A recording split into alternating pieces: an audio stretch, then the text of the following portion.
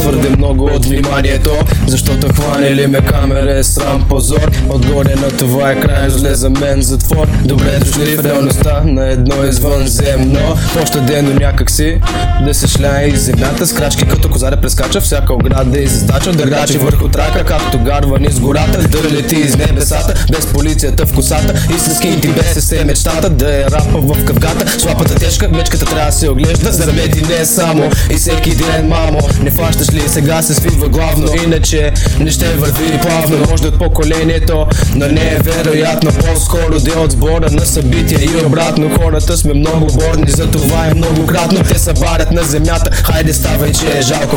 Колко много риби са на суша душат са, колко много криви думи ще изплуват ся, колко много ще подслушат или ще стоят назад, защото моите рими падат ми от другия свят. Колко много, много, колко много, колко много, колко много, колко много, колко много, колко много. Без да се оглеждам, много бъркам в тълпата с рапи. Нищо не е строго без закона, така да го прави. И основно правило е спазва или се окаже пред съдия и жури. От ако ли по-добре се дави крави да ги мариш, че ми е писнало от вегетарианци. Всеки си данси по своя брой и стоя кой си чанси.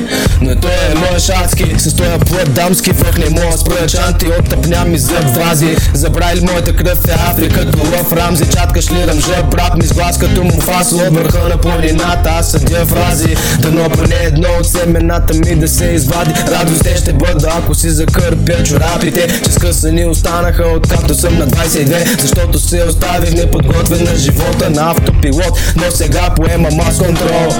Колко много риби са на суша душат са, колко много криви думи ще изплуват ся, колко много ще подслушат или ще стоят назад, защото моите рими падат ми от другия свят. Колко много, много, колко много, колко много, колко много, колко много, колко много, колко много.